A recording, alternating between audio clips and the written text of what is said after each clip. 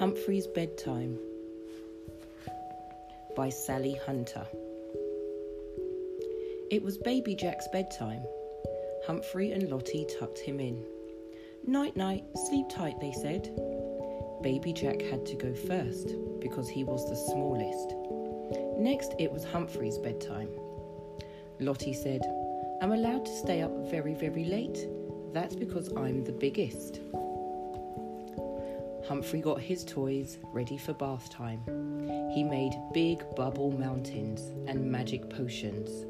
Humphrey had a lovely time. Lottie wasn't getting ready for bed. She said her babies really needed a good wash. "PJs on, Humphrey," Mum said. Humphrey had hot milk and buttery toast. He felt warm and cosy in his tummy.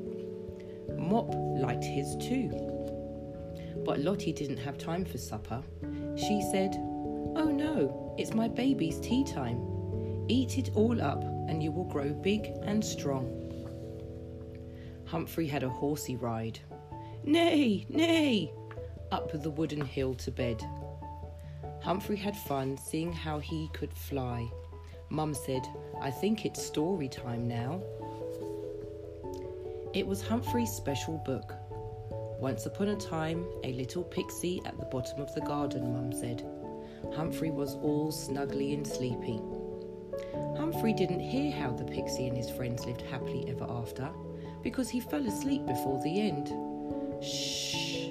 Good night, little Humphrey." Lottie wasn't getting ready for bed. She was having problems with her babies. Lulu was being silly. Trevor wouldn't get ready for bed properly. Barry wouldn't lie down, and Bear had got lost. Lottie felt all hot and cross. Daddy came in from work. "What's this?" he asked. "Come on, my funny little girl. Off we go," he said. "To bed,"